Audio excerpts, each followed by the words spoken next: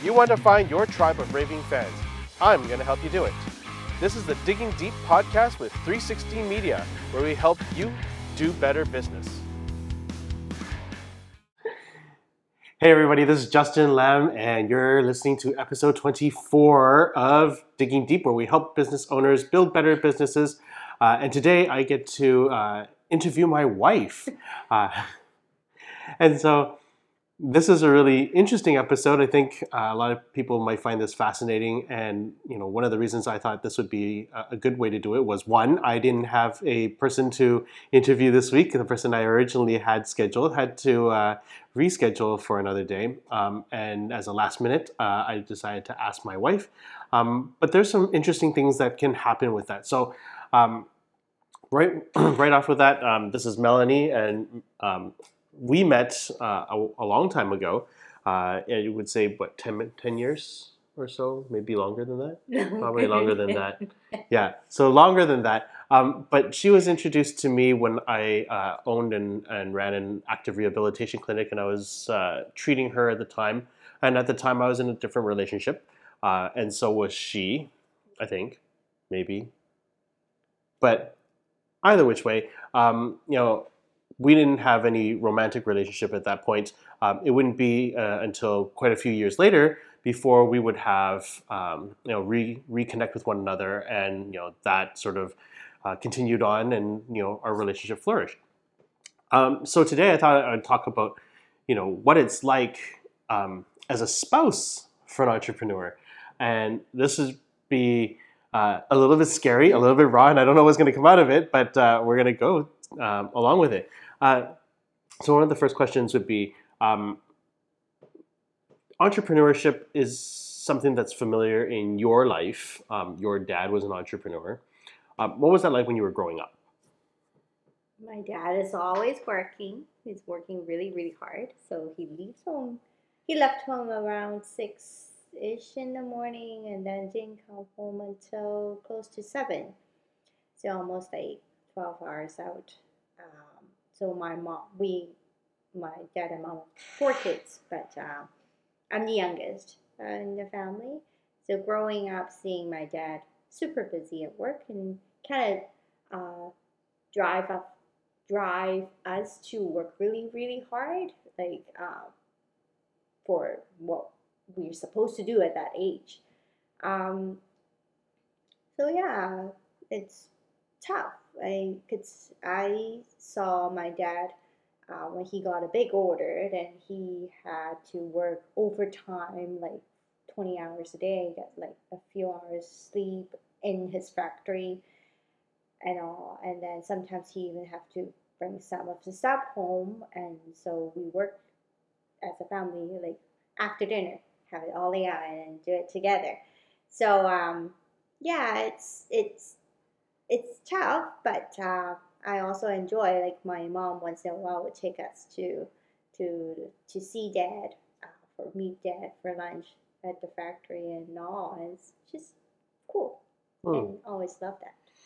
And so in your experience as a child, what do you see as some of the challenges that happen with an entrepreneurial spouse? What type of stresses does that bring to the wife or the children from purely the standpoint as you observing it as a child, not necessarily as a spouse currently, but when you were young and you see your dad working and not home, how does that affect the home environment? Tough. I say my mom has to basically handle everything at home, like from, of course, my mom is a stay-at-home mom, so she has to take care of all our meals, take us to school, and then our homeworks and everything. And then pretty much anything. Because my dad worked in his office for 6 days a week, so we only have one day off every week. So we cherish the time that we get to spend with our dad. But for the most part, we really only rely on mom. So for food, for everything, and it's just like you can tell that finance is not always stable. You can see that my dad is very, very nice enough to give the home allowance every month to try to stabilize any ups and downs. But then there are times that you can tell that there are stresses in financially, and then it's just dad's not always there to help mom with raising the kids. But then whenever he has time, he loves to spend time with us. So that was, yeah, he just spare every single minute that get to spend time with us. Mhm. So then fast forward and, come to the point where, you're deciding on somebody to marry, and knowing what, you grew up with, why did an entrepreneur not turn you off, considering, how hard it would have been, and, how unstable it would be? It takes a special someone to love an entrepreneur, I think, personally. um, you know, why would you believe, like, well, why would you decide to pursue that relationship when, obviously at that time you have, options and outs, but why would you consider staying with an entrepreneur? Well, I think at the end of the day, it's like you're marrying to the person, and then that's the personality and everything. If that match, then that it clicks, and of course the love in between. And so it's more so I didn't think too much about being the spouse of a entrepreneur who can be financially very unstable. Could say to me, I always grew growing up to be very independent. Like I always think that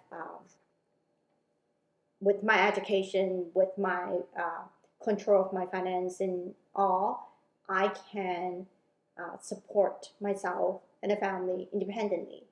And it's not. I think the personality that fits me is the most important. I didn't think too much about the other part. Maybe I should have. So then let's look into the characteristics of an entrepreneur, and specifically myself.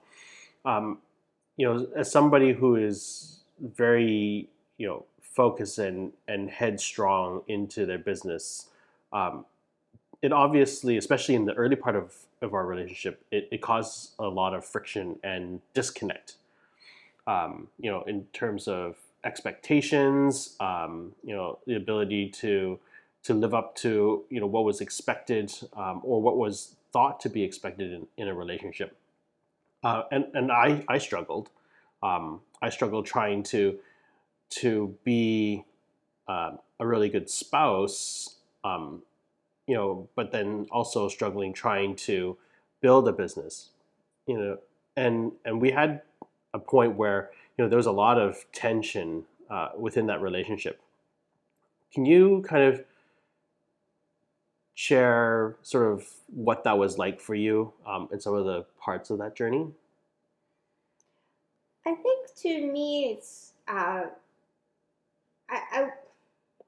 I honestly don't think there's a lot of tension. Maybe you do, like more so like I'm the type that very straightforward and blunt about like, my opinions, and I'm like, oh, you know that I'm very OCD. Like I love the house very neat and tidy and clean.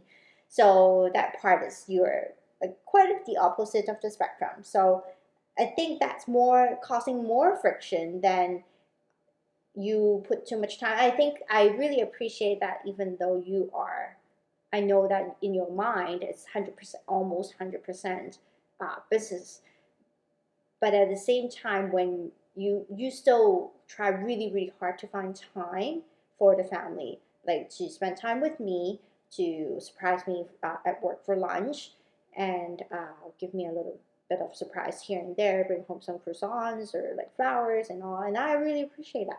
And try to spend time with Belle, especially my work has to travel, so you will mark those days off when I'm out of town, then you will make sure that you spend time with Belle. Now, no, well, during COVID, obviously it's tough for everybody, but before COVID, Belle goes to daycare full time. So and then you will have to make sure that at her pickup time you are available, and then during the evening you don't have any gigs.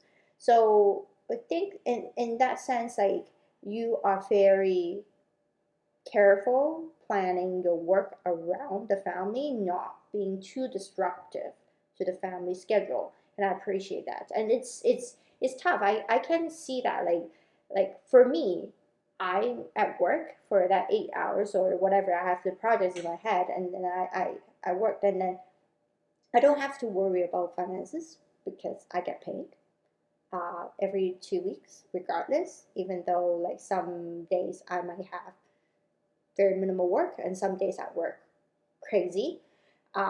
It's just the steady income. You don't. It's easy. It relieves stress, and then the other part is like I never have to think about, oh, the program doesn't work. Uh, how do I fix it? I don't have to worry about that. I just like, hey, IT, I have this, fix it.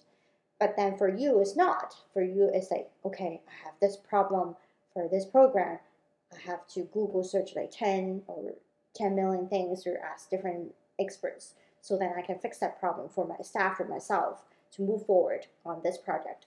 It's very, very different in nature. And yeah, so to me, I think you're doing a very good job as a husband, as a dad, as a business owner, as a boss. Honestly, like you care a lot of your staff, their mental health, their well-being, and their development. I think one thing that you uh, flourish within the company is their own personal development. Doesn't matter their personal wise or their career wise, and I think that's very important as a boss. Yeah, personal development for me has been really important. And then, of course, I kind of pushed it on to the staff in the sense not that like I want to push them, but more so that I don't want them to be complacent. I want them to move ahead in whatever capacity it is that they want to grow in. Um, and as of late, especially through COVID, self development has been a really big theme in this house. We both worked on various aspects of our mental and emotional health, and I think that has been a really big change and shift for both of us. Mm. Maybe share a little bit about what that journey started off. It actually started off with Netflix. We watched a video or a movie, and Mm. then it cascaded from there. But Yeah. maybe share a little bit about what that journey was like, and how two ends of the spectrum, somebody who's definitely very health oriented like yourself, and then somebody who understands the health industry but maybe doesn't necessarily take as good care of himself health wise because he's so nose into the Mm. grindstone and really forgets. It's more so neglects I put the priorities in a Mm. different place. But Totally. yeah, maybe talk about what that journey is like, and sort of how you are navigating that, and how you are helping me navigate that same journey. Well, one thing I have to say thank you for sure is say whenever I jump on a different wagon, you say, "Okay, I do it with me together," and that's very important, I think, for the health of a family uh, bonding. Uh, well, obviously we first started with forks over knives, and that's we started a vegetarian diet for 6 months, and that didn't go very well. And obviously, there are lots of health experts that explain why some of the Netflix series uh, people promote a specific diet, like vegetarian or vegan diet, and like the Game Changer is very famous, and that actually changes a lot of people's mind. And then and I like that from that on that I'm always interested in health. Like that's why like always love to know a lot more about health, your body, now move into the mental health area, and I think everything binds mix it all together to make us to be a better human. and and obviously with a little one at home, you don't want to screw up her life, so that's important. So that actually the most um, pushing button for me, like to push me forward, honestly, to make sure that she has I'm putting the good food in her. The way that I talk to her is motivating her, not discouraging her. I grew up in Hong Kong, so that makes it like the education environment compared to here so different, and it's and being here longer than I spent my time in Hong Kong, it definitely pushed me to think, okay, I want to take the best of both worlds to bring up my little one. And then and from I'm a big fan of Dr. Mark Hyman that you introduced me to because you bought his audiobook. And then from then on, then I started to follow Peter Attia, and then Dave Asprey. So those are like biohackers, you call it, or like the health experts. And that point on, then I'm basically immersing myself into all the health, like the most um, innovative health information and research. And I love it. And to me, it's like that's how we changed to our keto diet for a few months, and then because of COVID, we did a little dive, uh, deviate from it, and then we should go back. When even like tonight's dinner, I whenever I cook, I still cook keto basically. If you can tell, and it's just better for everybody. And then slowly starting to add a little bit of supplements to test out what we are lacking in our diet, and what works best for us. So yeah. And I think with that, one thing that I really try to foster and I really try to push is that in our relationship, I don't want it to be like you have to do everything that I want to do and I have to do everything that you want to do. And I really, since the very beginning, it's really tried to let you be your own person and try to push you to expand your own boundaries and your own interests, and that I can share in that with you. I think that that's been, really wonderful. And you've spent so much time in that health phase, and of course, I spent all my time in marketing and business. And I know that there is interest in the sense that like you're interested in what makes me happy and what makes me really excited, maybe not necessarily the nitty gritty part about what it is I'm doing, but much the same is I celebrate the joy that you get out of learning. And I think that's really healthy for a relationship. It's not really making each other codependent, but being two individual selves who are fundamentally trying to learn to be happy on their own individual basis, independent of one another. And by doing that, I think it fosters a healthy relationship for somebody like Belle, our little one. So, something I really wanted to kind of dive into, and I mean, it is personal, but I've also already put it out there. There's a point in time throughout our relationship, and it's been a recurring theme that I have a real difficulty tapping into the emotional part of my psyche. Part of that is probably a lot of the callousness that I've had to build up, from being rejected and pushed and unsupported mentally throughout that journey. But can you talk to tell maybe or share what that was like for you, when you have a person who seemingly just can't kind of wrap their head around it. It just always seems like it feels like I'm disconnected. At least to me, it felt like I was disconnected. And what type of emotional strain did that put you under, It's definitely difficult to say when you see someone. A lot of times you kind of withdraw from the friends that you're engaging with and the family that you're engaging with, all like obviously I'm a very family oriented person. I love to spend time with my sisters and my parents and all. And I try really hard to push you to enjoy the family life with your families as well. So is but I respect where you're coming from. Um, why and there is always a reason why you distance yourself from the other people. It is quite bothering that from time to time that you are not there.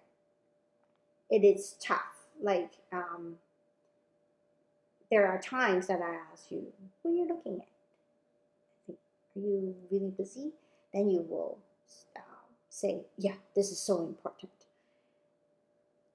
I get it. Maybe the time that I asked you, it was very important, but there were many incidents that you were just scrolling Facebook or Instagram. The only thing I could do is just say a constant reminder of you that don't set bad habits or examples for the little one. Because if she sees that we are on the phone all the time, then obviously not good for her growing up. Be present and also like lately, just like literally the last couple of weeks, I'm so into meditation, practicing meditation and the gratitude and forgiveness and all that. It helps. I think in the long run, like that's how I push you to do meditation as well. Because it's just so good for brain health and all, and for your mental status. Like, because it can tap into area that your subconscious basically shut it off. That area that you don't want your emotion to get involved anymore. But then it is some places that you should look into and heal it. Same thing with myself. Like I have lots of areas that I need to heal internally. And I think it's just like it's a support. Like a family, um, like you said, we are very independent. I am independent and I have my own interest and mindset on health, on my career and my upbringing of Bell and that. And you probably noticed like I push so hard to like, okay, I want Belle to go to St. Francis and I want Belle to do this and that. And I gave her a lot of flexibility and freedom, but then at the same time, I set the framework because I want her to be um, growing up to be a good human. And we are flawed, everybody. So, and it's okay. Like I'm giving you time to to be more involved with the family. And I think that if I try to just keep push your button and say, okay, tell me the truth, give me your emotions, it won't work. I think you just have to give time and then practice and be open. And there are so many nights that we could just stay up and then talk about anything, like our past pinpoint pain point, like those like issues, bullied and all that. And I think it's beautiful, and that's how we build a good relationship and a family bonding. Yeah, I think one of the things that is really special about our relationship is we're able to talk about all sorts of subjects, whether they're traumatic as we were younger, things that are and issues that are bothering us on a day to day basis, and it's nice to be able to have that open dialogue and conversation, and in a way that we're not neither judging but more so there to help support one another through it. One thing I did notice that, um, leading up to Belle being born, I struggled with trying to tap into that emotion, and even upwards till Belle was age maybe 2 or 3, I still kind of struggled with it. But what I did realize is that, um, spending a copious amount of time with your child um, was really healing, right? Like in a way that I got to relive what it was like to be a kid, to learn things for the very first time, to be amazed, to feel things like grass, their first strawberry, and to see what pure joy looks like. And I think for me, there was a real big transformation in the last maybe 2 years. As I spent more time where, I think prior to 3 years of age, they're very dependent on mom, and so I didn't really have that ability or connect. It was still very foreign. I didn't feel like I was very useful. But in recent years, as me and her have sort of been able to communicate and develop a bond, I did find that there was a level of healing that exists, and that I'm now able to feel more moments of joy, whereas I know before I would struggle with that. So it's been a really interesting journey for me. If you were to share, a piece of advice or something that a way that or something that you live by, in order to help improve a relationship with your significant other, given the other person is an entrepreneur, and the type of like habits and sort of mindset that those people are in, what would you recommend to a spouse that might be listening to this podcast, in terms of how to cope or how to, position themselves so that, there's less overall friction and a more hospitable and loving environment at the home? It's funny because I will give the same answer as I went through interviews and say what's the best advice. I'd say be open, and open communication. Really, just talk. And you and I are very open about anything, everything, and we can to a point I will nudge you. I'm like, what did you spend that money on? And that's very early on in our relationship that I circle around the money issue a lot because say it was your way of spending. It's in the past was pretty scary. It was like you are definitely a big spender. So I kind of keep an eye on that just to make you go back on the right track, not to go into not to be loosey goosey about money here and money there. And you probably noticed in the past probably 4 years I haven't been doing that much because I noticed that you every time I ask you what's this purchase about, you can give me a valid judgment or reasons why you need it, home wise or business wise. Because I used to do your bookkeeping, so obviously I know what you spend money on. So be open, being a spouse, and be understanding, because it's so sometimes it's very easy to be distracted as I have my job, he has his job. Why I need to carry so much more around the house and with kids? Like why I have to cook, clean, and take care of kids, and then watch for uh, drop off and pick up, and then watch for her education development and everything. Why? But at the same time, you gotta tell yourself because he is one and the only one. He has to do everything around the business. It's basically he has the whole company on his shoulder, and people live on the money that, like the profit of your company generates as well, or your staff. So to me, it's like there are times that obviously I have the anger went up so high, but then you just have to, and then I think it's a good side of me. Like I usually don't explode it right away, and I usually take a step down, wait till I calm down a little bit, and just think, and I'm like, okay, yeah, fair enough. That's yeah. He woke up 2 hours before me, and he had a long day, and then he has to deal with all these issues. When I do have issues at work, I work 8 hours a day, and the rest of the issues I can direct to my boss or other people, and then I can just offline after 5 p.m. So very different. Yeah.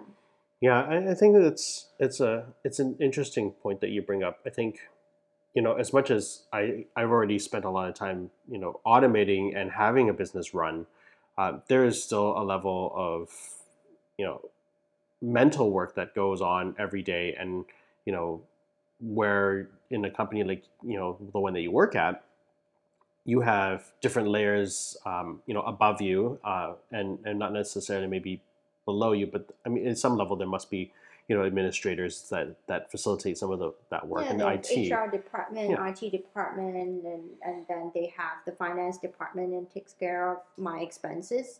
And all I do is submit a report. It's easy. Like I'm not the one that matching my credit card bills with the receipts and then make sure that the report says the same thing and then get the bank to pay me. So all I do is just here's the report, pay me please.